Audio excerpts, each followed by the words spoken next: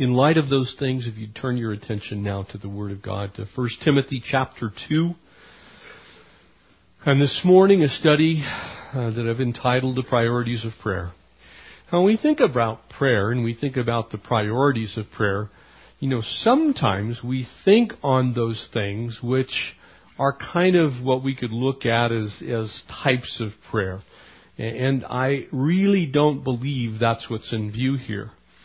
Because I think God has rather a singular priority, if you will, and that singular priority is the salvation of souls. God's chief concern, if you will, is not who's president. God's chief concern is not whether people have money. God's chief concern isn't the things that we would normally concern ourselves with. God's chief concern is eternity. And God's chief concern with regard to people is where people will spend eternity, because everyone's going to spend eternity somewhere. Amen? You all have an eternal destination. For those of us in this room, probably most, if not all of us, that eternal destination is heaven. But there is an option. And so we find in this passage, after Paul addresses to Timothy that which makes it real. We make it personal. We make our lives transparent to be used. There is a point to that transparency.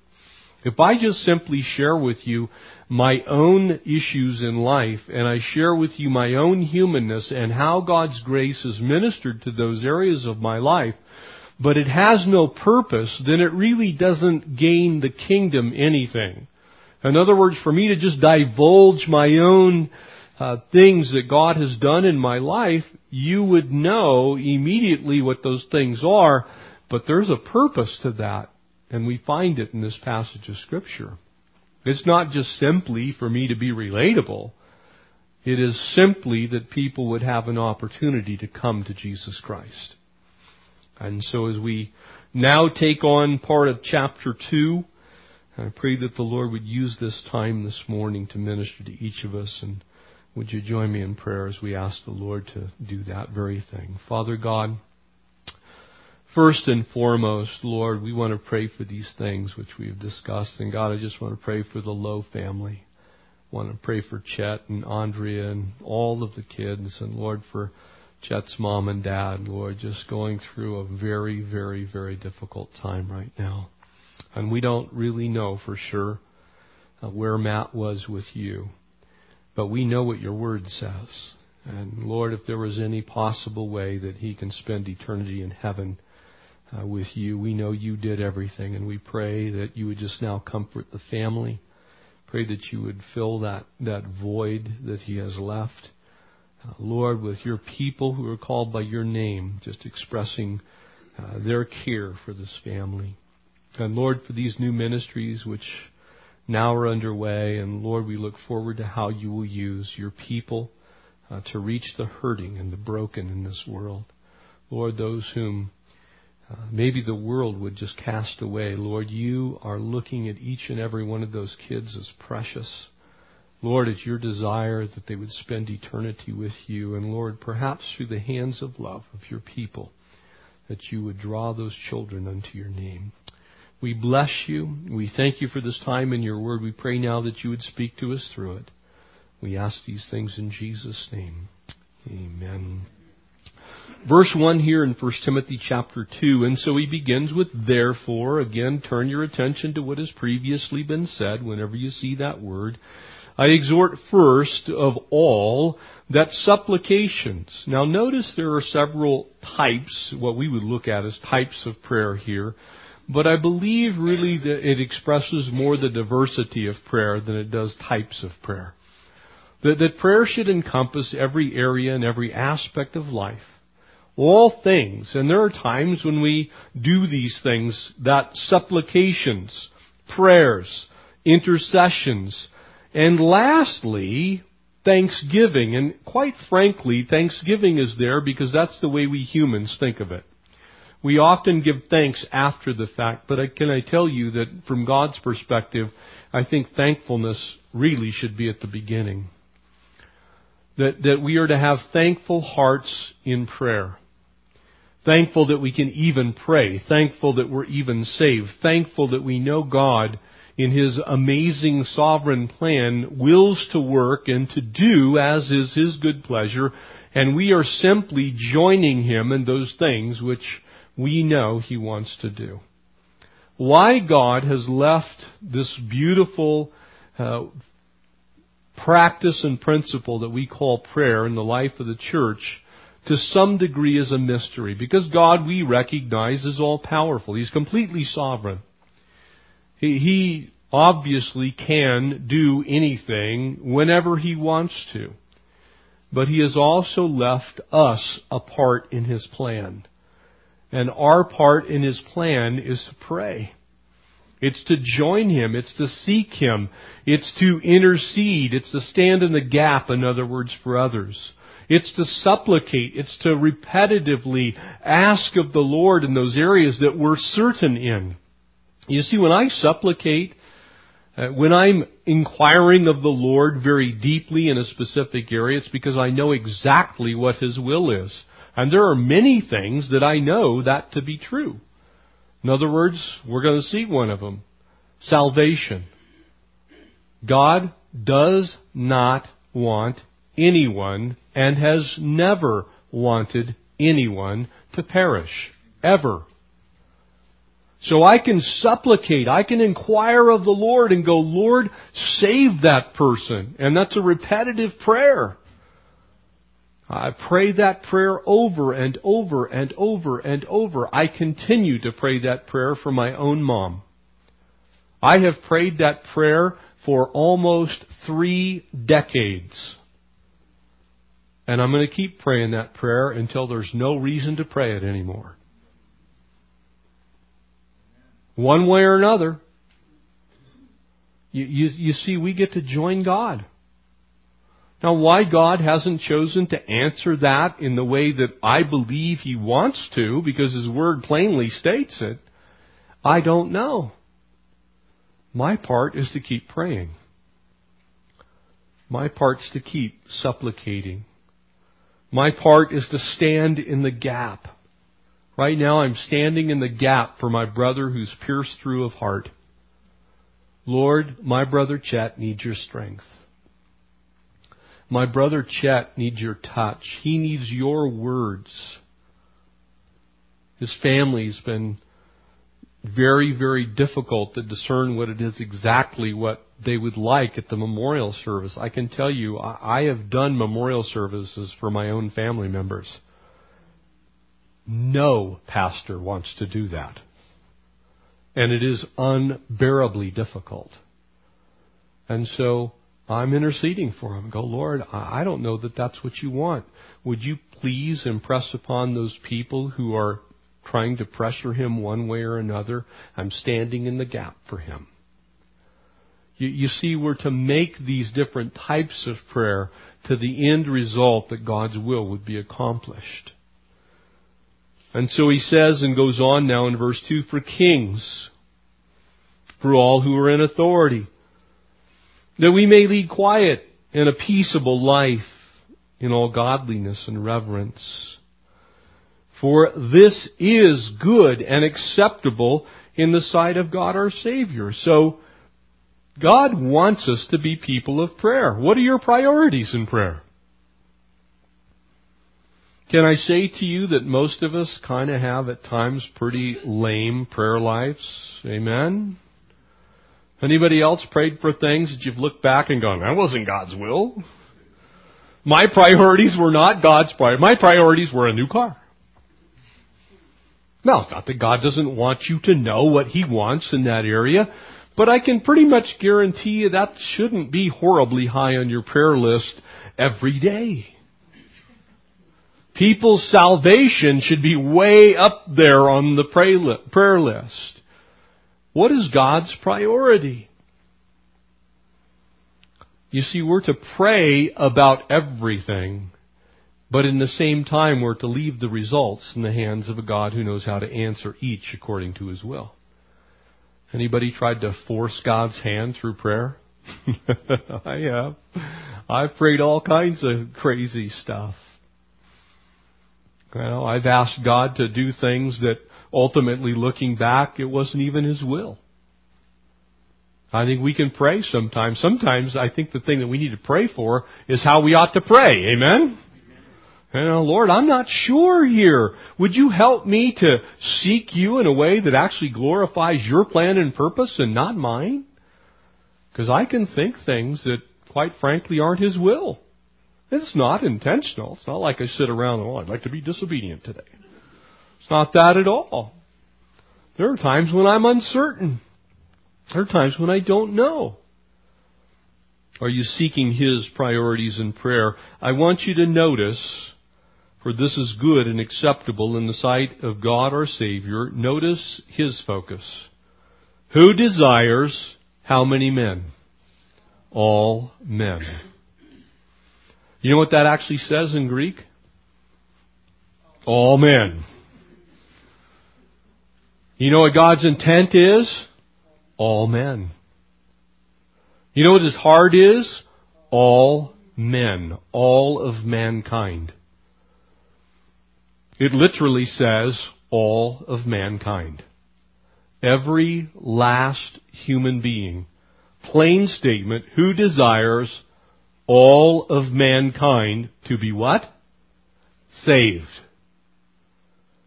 God's desire is that all of mankind be saved. Now, do you believe for a moment that if it's God's desire for something that He is enabled to do it? Do you think that He has not the resources to accomplish that which He desires?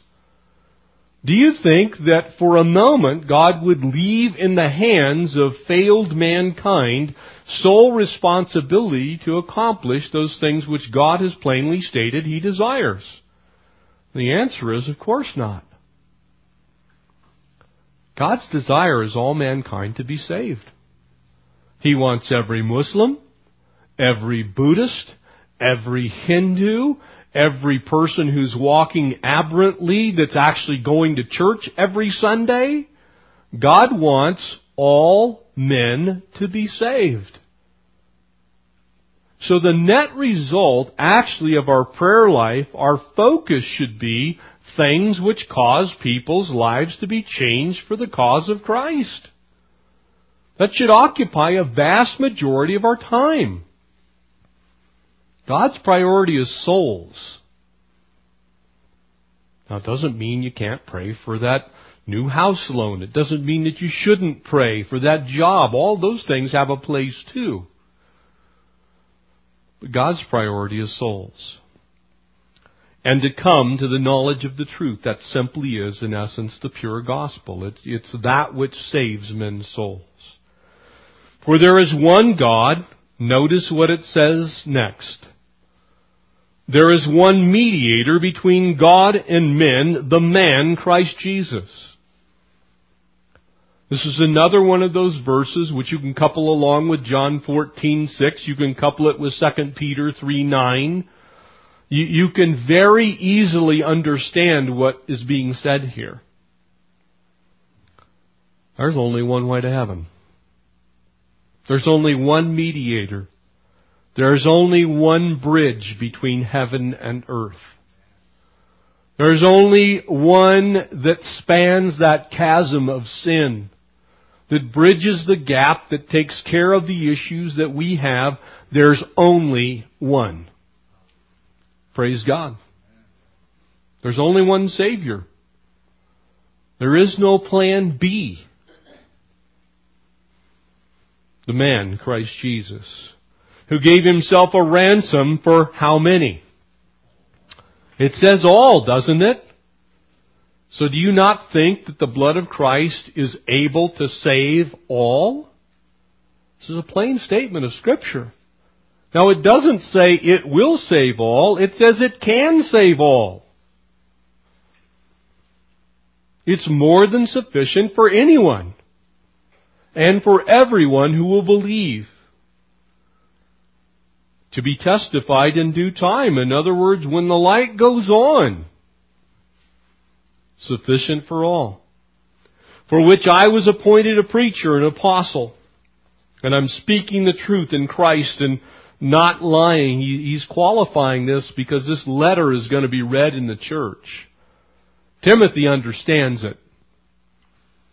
But for us, there's no other way. There's no other plan of salvation but Christ Jesus is Lord.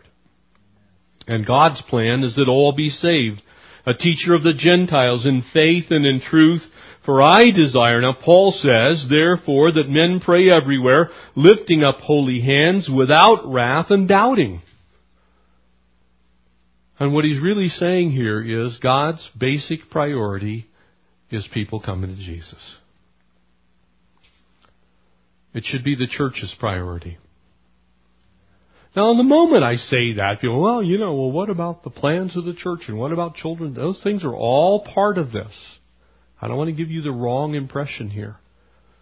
But when we talk about priorities, we talk about an ordered system of numbering, do we not? If you have priorities, there's something at the top of the list, is there not?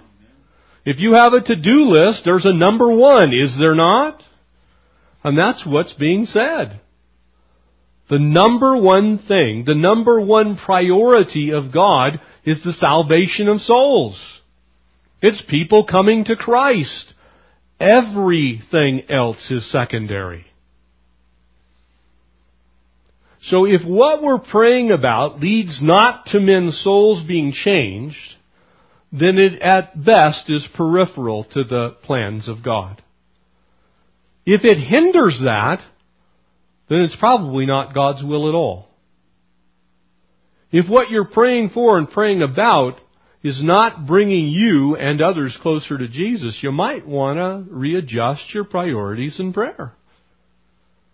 Because His perfect plan, expressed here very clearly, is that people come to Jesus. We're going to see as we journey through these next couple of chapters, and again, as I've shared with you, these particular books, 1st and 2nd Timothy and Titus, are called the pastoral epistles. And they certainly are instruction manual to the church on how we ought to live.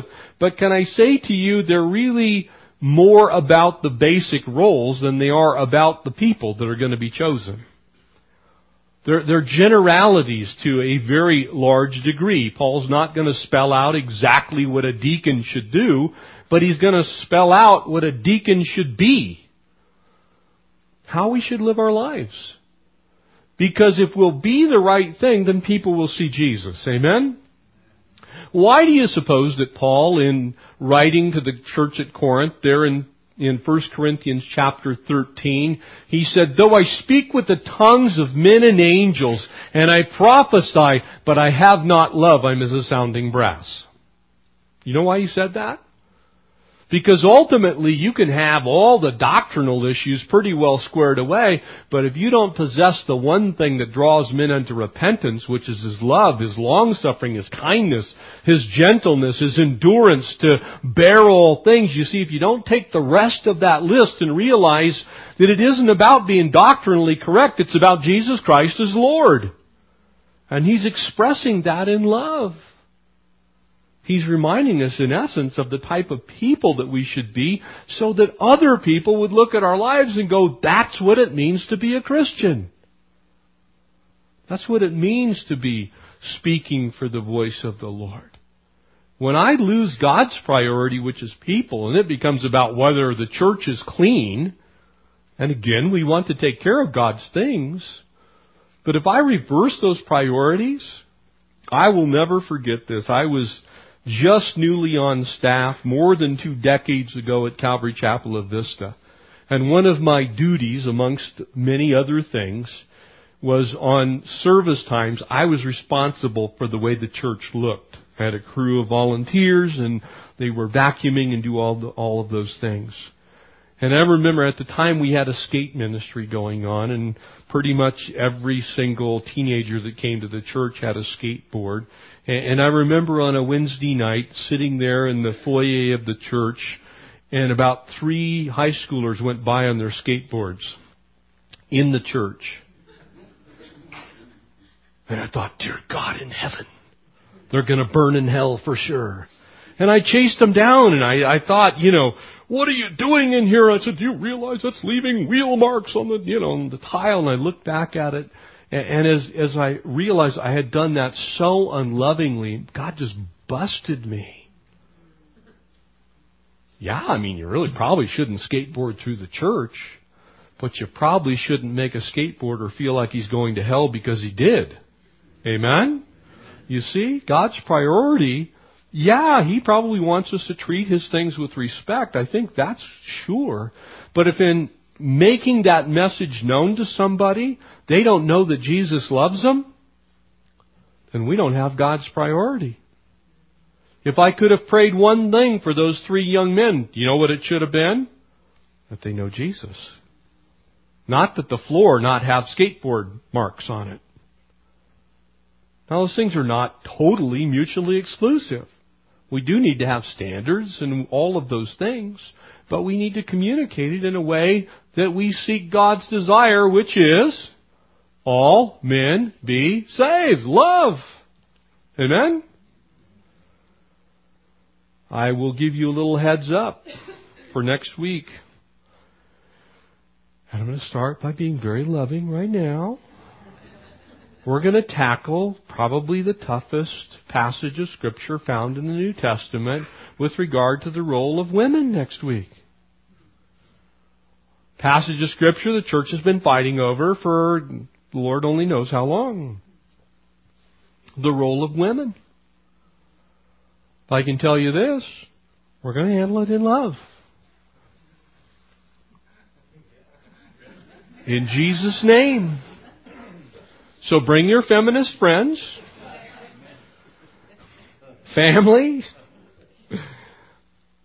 because God desires all men to be saved. And quite honestly, I truly believe that there's a very simple explanation for this next passage. We're going to look at that. But all things pertaining to life and godliness should point towards Jesus Christ as Lord. All things. So we shouldn't just be doctrinally correct if we're driving people from Christ. Amen? I'm going to share with you a few things this morning as we go through this passage a little bit more in detail. You see, it's so important that we lay hold of this one truth. Because if we lose this one, we can't join God in His priorities in prayer. We just can't. Because if we lose sight of the first thing, which is He's desiring all men to be saved, then we might start promoting buildings. We might start promoting ministries. We might start promoting parts of the ministry. We might start looking at finances. We could start looking at all kinds of things that would be completely out of God's priority. We can lose sight of souls and focus in on whether, the worship team is playing the kind of music that you particularly like. We can lose sight of the very most important thing to God if we don't stay focused on His priority, which is souls. These chapters that we're in, I want to remind you that all the way from the very most staunch hierarchy of Episcopalian thinking that you find in the Catholic Church to the Presbyterianism to that which is the congregationally led church, all take their basic church governance from these next couple of chapters. Everybody looks at the same passage of Scripture, and it's amazing how much diversity comes out of it. But I can tell you this, there should only be one focus. So if it's a church led by bishops, or if it's a church led by a presbytery or a group of elders who are leaders, or if it's a church that's led by the entire church itself, the focus should be people coming to Christ. Not what the church looks like, not what color it gets painted, not whether you buy new air conditioning or the right sign is out front, but are people coming to Jesus? That's the focus of the church. And so he says, first of all, I urge you. In other words, therefore, that these types of prayer, and again, in the New Testament, there are 7 different words used for types, if you will, of prayer. And I don't know that they're so much the types as they are the scope of prayer. Prayer has a very wide scope. Sometimes we're interceding, sometimes we're supplicating, sometimes we're petitioning God in prayer, but we should always be thanksgiving in prayer. Always thankful to God. Because thankfulness comes from a place of faith, family of God. I don't know how God's going to use this situation that my brother Chet's going through right now. I don't know how God's going to do that. But I know this, I'm thanking God already for what God's going to do. Because I believe I know who my God is. I know that His promises are true. They are sure. Scripture declares to me that these things that God has promised me, He will come to bring to pass. They're going to happen. I can look at them in essence as His perfect will. If I'm praying for that, He'll accomplish it. He began that good work. He's able to complete it to the day of Christ Jesus. And so this is one of those places to where we get to help God change the world through our prayers. Isn't that crazy? To think that we get to join God in the work that He's doing throughout the world by seeking His face and putting attention to the things of God. Is God able to do it without us? Yes. And sometimes He's forced to because we don't pray. But He wants us to be involved. And you know what happens? Unique thing that happens when you pray effectively. You get changed. You are blessed. Your faith is built up. One of the after effects, if you will, of an effective prayer life is that you yourself receive the blessing of watching God work. You yourself can see the fruit of it. And so He's encouraging us. Notice how He begins this. He says that we ought to be praying, notice, for everyone. You have people in your life you don't like to pray for? I do. I admit Muammar Gaddafi's not high on my prayer list. And when I do, it's usually probably not God's will that I'm praying for. Lord, could he meet a Tomahawk cruise missile today? I don't, we do. We pray some things. Sometimes I'm thinking God doesn't pray those things. He's not thinking those things. You know that person that Jesus reminded us of, pray for those who spitefully use you and persecute you. Do you actually do that? Do you remember what He said? There in Matthew 5, verse 44, what did He say? He said, love your enemies and pray for those who persecute you. So when you think about everyone, you know who your everyone usually is? It's people you like. It's people you love. It's things you want to see happen because they benefit you at times. Could I invite you to broaden your scope of prayer? Pray outside of your little box a little bit. I speak to myself as I speak to you. Are you praying for people with whom perhaps you disagree vehemently? As Donald Guthrie said, he said, the wider the subjects for prayer, the larger becomes the vision of the soul that prays. The larger the subjects of prayer, the larger becomes your vision for that person that you are as you pray is another way to look at it. When I have a narrow prayer life, I don't see much of God's glory, quite frankly. Because I'm not asking God, I'm not seeking God, I'm not joining God, I'm not even engaged in the things that God's doing if I'm not praying. Then I just kind of receive whatever comes down the pike. Don't you want to be a part of what God's doing? You see, that's the focus of prayer. It's you joining God. How God does this, I can't explain to you fully.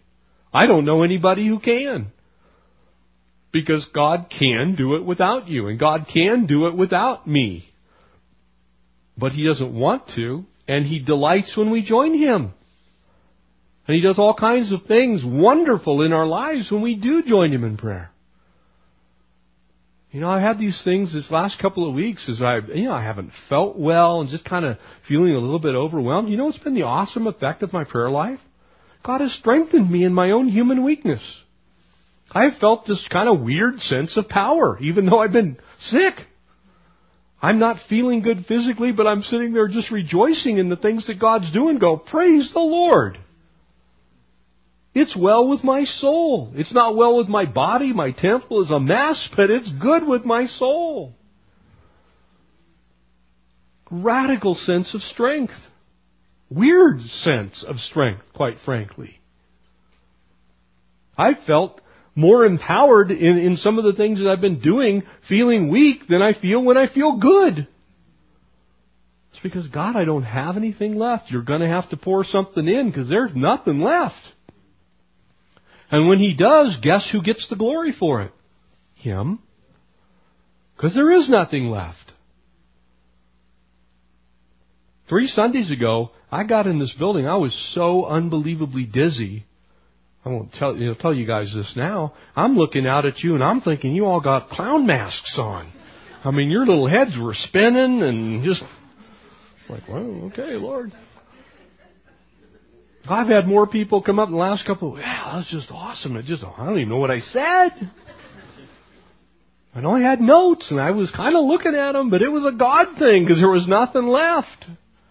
Are you joining God in prayer? Or are you able to say, Lord, I can't, so you're going to have to. And I trust you to do that. And what a beautiful part of our prayer life. And I want you to notice, it says for kings and all those who were in authority. Can you imagine how hard that was for Paul to write? He's under Roman rule. Matter of fact, the emperor at the time was none other than the notorious Nero. He was not a good guy. This is a guy who wrapped up Christians in animal skins, dipped them in wax, and set them on fire as torches to his parties. This is a guy who sent the Christians to their death in the Colosseum, who thought they were better lion food than anything else. The annals of history describe very, very clearly what it was like to be a Christian at this time. And Paul tells Timothy, pray for everyone. Pray for kings. Pray for emperors. Pray for people who are in authority. Are you able to pray for people with whom you do not agree?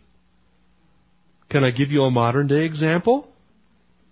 I pray for my president. Now, I agree with almost nothing he does. Quite frankly, I'm just telling you the truth. There is very little that he does, especially when it comes with regard to matters of faith, human sexuality, and morality in general. Most of the things he's done, I completely disagree with from a biblical perspective. But I pray for him almost every day because he's still my president. And I want him to do what is right. The only way I can affect that is to pray for him. Can I tell you, complaining does pretty much zip. Whining in the Spirit doesn't do much. But praying in the Spirit does accomplish much. For the effective, the fervent prayer of a righteous man, which I am, believe it or not, in Christ Jesus, I have some righteousness. Not because of me, because of Him. Those effective and fervent prayers avail much. I want my president to change his view on the sanctity of marriage, on the value of human life. I don't want our country going the direction it's currently going, where marriage becomes a sideshow. I want our country to go the right direction. If I want that, and the net result is that's the road that leads to righteousness, because it is. Sin does not lead to righteousness, does it? So my goal is to put as much righteousness in our nation through prayer as we possibly can. If I pray that direction, then I'm opening the door for the gospel to be made known. That's why you cannot pray for immoral things and expect the will of God to be accomplished. That's why I have to look people in the eye and say, you know what, I know it seems right to live with your boyfriend or your girlfriend, but I'm telling you, God's Word doesn't say that He'll bless that. And so you're not going towards God, you're going away from God. And if your boyfriend or girlfriend is unsaved and you want them to get saved and come to Jesus, you can't just play house. That won't accomplish that goal. It will destroy your life, though. That's what God's Word says. You see, I'm praying in accordance to God's will and God's Word. And I'm praying for those who are not even doing the right thing. They're doing the wrong thing. Maybe I should focus more at times on those who are perhaps not right in the center of God's will. It says so that we can lead a quiet and peaceable life. You wonder why we have so much trial. I think it's because we don't pray enough. I know a lot of my life, I look back on it, you know what, I never prayed about that. Let me share a little personal weakness again. You know when I started praying about being sick? After I'd been sick for a month. You know why? Because quite frankly, I'm kind of self-sufficient in that area of my life. And God reminded me, you kind of started getting a cold and you didn't pray about the cold. You prayed after the antibiotics didn't work. And you know what? My prayer life was kind of whiny by then. It's like, Lord, I don't know why you let me sick. And God was very clear. Well, you knucklehead, you could have prayed when you just had that little thing in your throat. Yeah, I could have. You know why? Because I share the gospel with people. I think God wants to do that. But I wasn't really availing myself of all of Him. I was kind of walking around my little self-sufficiency of my normally healthy body. Doesn't work all the time. Need to pray more. And quite frankly, do less at times. There are times when I just need to step back. You see, we're to pray for those who are the hot spots and pray for those where we have weaknesses and pray for those things in our lives to where we don't know. I think the greatest threat to a great prayer life is self-sufficiency. It's my personal opinion. I think self-sufficiency is a hindrance to a great prayer life. When you think you've got it made, I can pretty much guarantee you don't. When you think you know all the answers, I can pretty much guarantee you don't. When you compare those things to the Lord, I'm guessing He knows more than I do.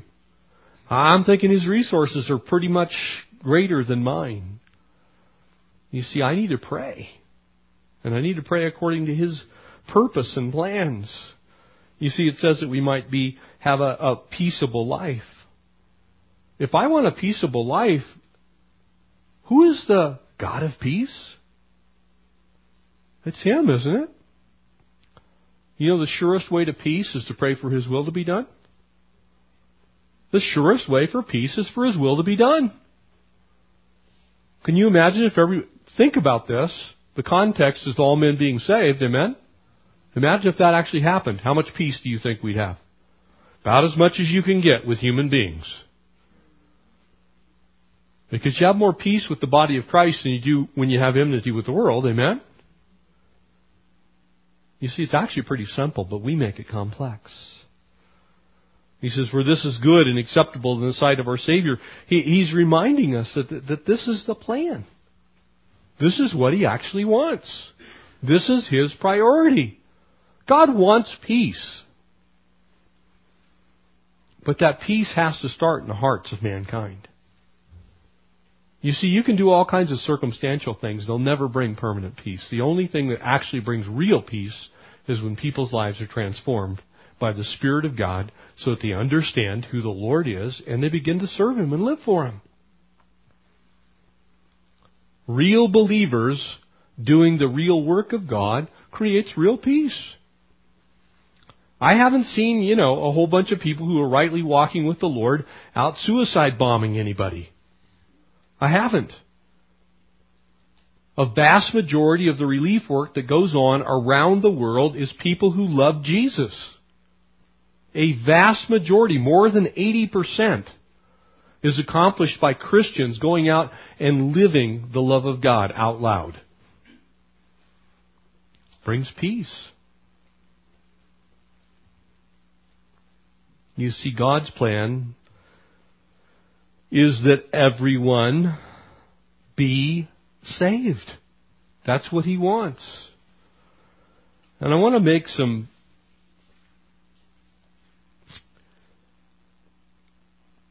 very clear distinction here.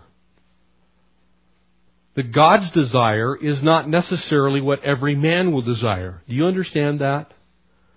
In other words, God desires that everyone be saved, but that doesn't mean that every human being that's ever been on this earth has the same desire. For if love is to be real, then we have to have volition. God's desire is He loves everyone. For God so loved who? The world. That He gave His only begotten Son, that whosoever. You see the difference? His desire is that everyone. He makes it available. He gives that salvation to anyone who asks, but it's up to us to receive it, to accept it, to believe it. That means that the only negotiable part of salvation is you and me. In God's mind, He wants all. And He's made it possible for all. And the moment I say, well, I am not teaching universal salvation. And I'm not saying that everyone accepts that free gift of life. I am simply saying to you, God's desire is all, and He's made provision for all by the blood of Jesus Christ. His blood is sufficient to cleanse every last human being. He died for all. He shed His blood for all. He will justify any who will come. And if you look at the differences found in Scripture between the alls and the many, between those who can and those who will believe, the only difference is you and I. It's not God. That's why I say to you that no one will ever get to heaven and go, I did it myself. Nor will anybody perish and go to hell and say, God never did anything. Both must be true. Otherwise, God assigned people to one place or the other. And if He did that, then He is not love. God could not possibly love all and desire all and then not do anything to save all. Now, the moment I say that, everybody drags, well, what about the pygmies in Africa?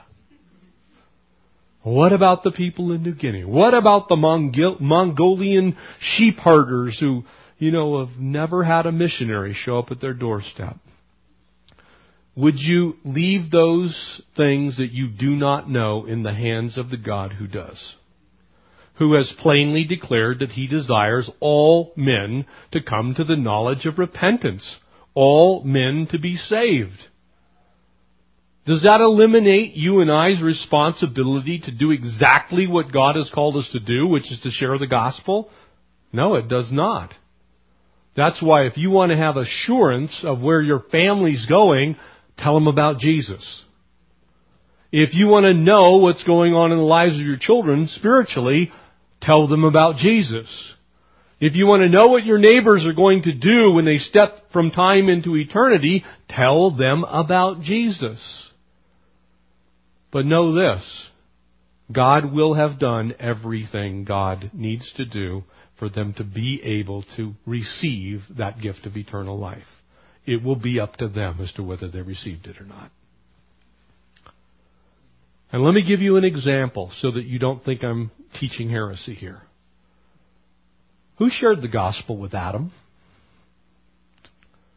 None other than Jesus Himself. But He didn't do it while Adam was alive, did He?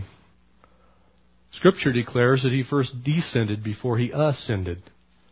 And there in that dwelling place of the dead, everyone who had passed from life unto death until the time of Christ.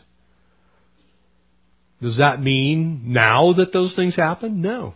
But what it does mean is there was a plan for Adam. There was a plan for Noah. There was a plan for Abraham. And Jesus Christ had not been on this earth, nor had He died for the sins of the world yet. And yet we know that we will see them in heaven. So God is able to work apart from humankind. Now, He doesn't do that all the time. Your goal is to share Christ with people. to see that they are saved. But please don't limit salvation to simply those whom humans have shared the gospel with. Because it seems very clear to me that Scripture says that the Holy Spirit is at work in the world today, and the Holy Spirit can speak through rocks and trees and bushes and all kinds of things. Because if the Holy Spirit can't do that, then God has not kept His promise for all men to be saved. Because there are all kinds of people on this earth to whom humankind, Christians specifically, have been disobedient, and we have not gone and shared the gospel with them. There have actually been humans on this earth, quite frankly, that no one could have shared the gospel with. How about the Incans, the Mayans, the Aztecs? How about the Egyptians before the Jews came and shared the truths of the Old Testament Scriptures with them? I don't believe for a moment that Scripture says that there have been billions of people created on this earth specifically to be damned to hell. That couldn't possibly be a God of love. And if it is, I don't think I could love Him. So I want to be very clear here. God wants you to share the gospel with everyone that you meet. But God is not limited to you. And God is not limited to me. And God is not limited to simply the church or missions organizations or anything else. God desires that all men be saved. And so I do not believe, as Calvinism teaches, that there is a master list of the damned. And if you're on it, you probably will be born into an Islamic family, or you'll be born into a Buddhist family, or you'll be born into some group of people on this earth with whom you would not ever see someone coming to Christ. I believe God can save Buddhists. And I believe that God can save Muslims. And I believe that God can save anyone on this earth at any time. And He will share with them the one way, the one mediator, which is Jesus Christ. Now, how that happens in a foreign language, I think the Holy Spirit's able to do that. How that happens when that person lives under a rock someplace, I believe the Holy Spirit is able to do that. When does that happen? I don't know. But I know this, the experience of a vast majority of missionaries is by the time they go to a people, there's already some semblance of this Jesus guy. There's already some general understanding of right and wrong and all those things, and I believe that that's the work of the Holy Spirit.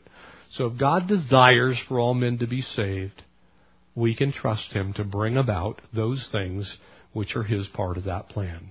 The question is, will you do what you've been called? Is your part? No one is outside of God's mercy. No one's outside of God's love.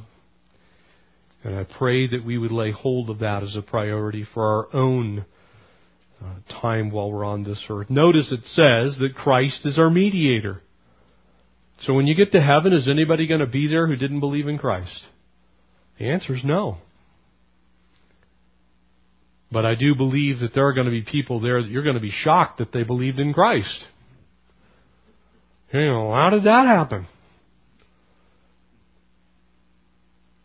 That would be the work of God, because He desires that all men to be saved. Doesn't mean that all will, but He desires that all could and should. That's His plan. He's able to make that happen. Jesus Himself, Mark chapter 10, Matthew chapter 20, either one says the same thing. For even the Son of Man did not come to be served, but to serve and to give His life, notice at the end of that, a ransom for many. So not all will believe. God's desire is all. But it's up to you, it's up to me to be a part of the many. It's up to every person who's ever taken a breath on this earth to be a part of the many. But God will do His part. God cannot have as His object of desire something that is so pertinent to each of us and so permanent to all of us, which is eternity. If God has eternity in view, then don't you think God is able to act with eternity in view? I believe He is. My life, your life, We're certainly not sinless. We're not morally perfect. But Jesus absolutely was and still is. And so that due time that's being spoken of, that's God's time.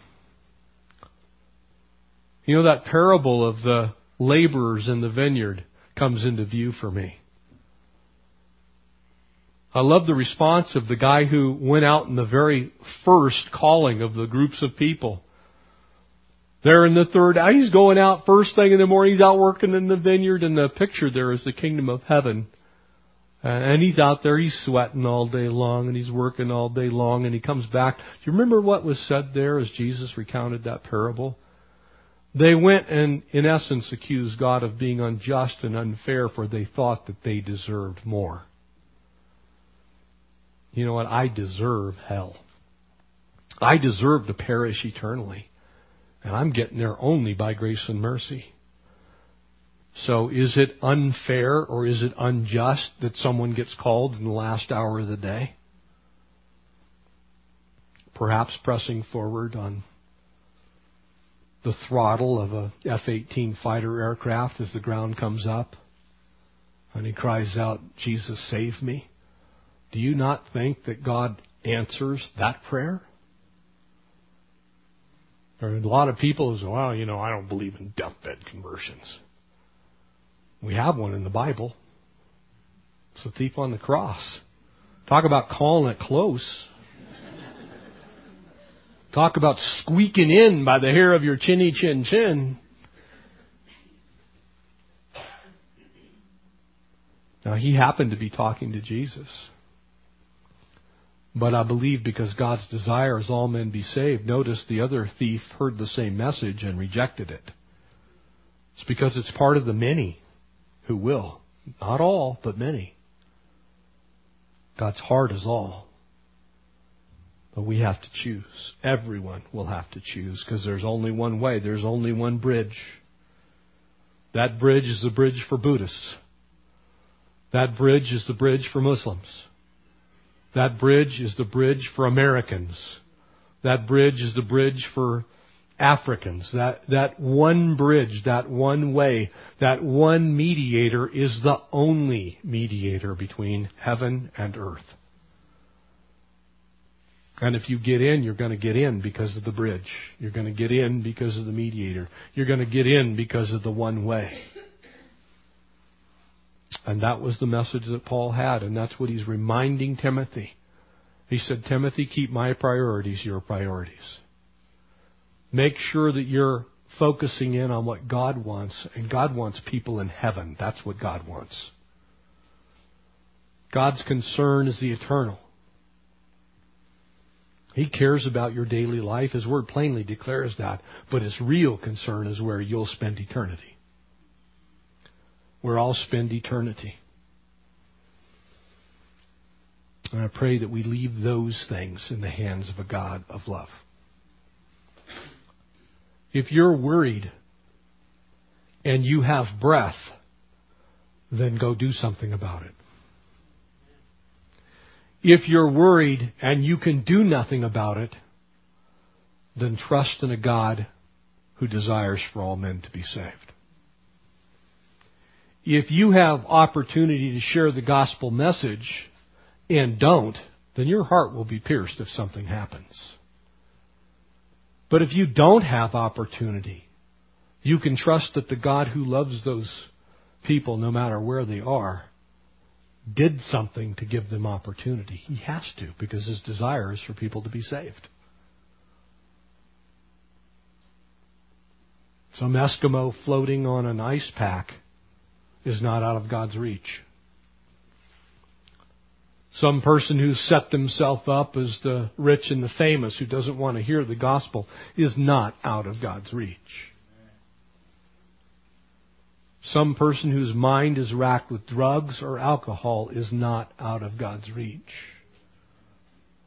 The question is, will you do what you can to join God in his one priority, which is that people would be saved? And we pray to that end. God, send me where you want me to go. God, use me where you can. Help me to not fail to recognize the importance of sharing salvation with anybody who will listen. Even sharing with people who won't. I sat for 3 hours next to a Catholic lady on the way back from Houston yesterday. On Friday. And I'm convinced she's going to heaven. I'm convinced. Because I shared with her about Jesus as being Savior and there only being one mediator, and she thought about it. Yeah, well, I've been doing confession. I said, who do you suppose is forgiving you of your sin? And I said, the plain statement of Scripture is that Jesus alone does that. If we confess our sin, He is faithful. Not a priest. Not praying to a saint. And she started thinking about it and go, you know what? That's what I actually believe. I said, then you believe on the name of the Lord Jesus Christ. And she said, nobody's ever shared that with me. Now, you know what? I could have just picked up a magazine. Could have just sat there for 3 hours. But I had an opportunity to join God. And I said, so Lord, if you want me to talk to this lady, then you open up the door of communication. I didn't even get in my seat before she started talking.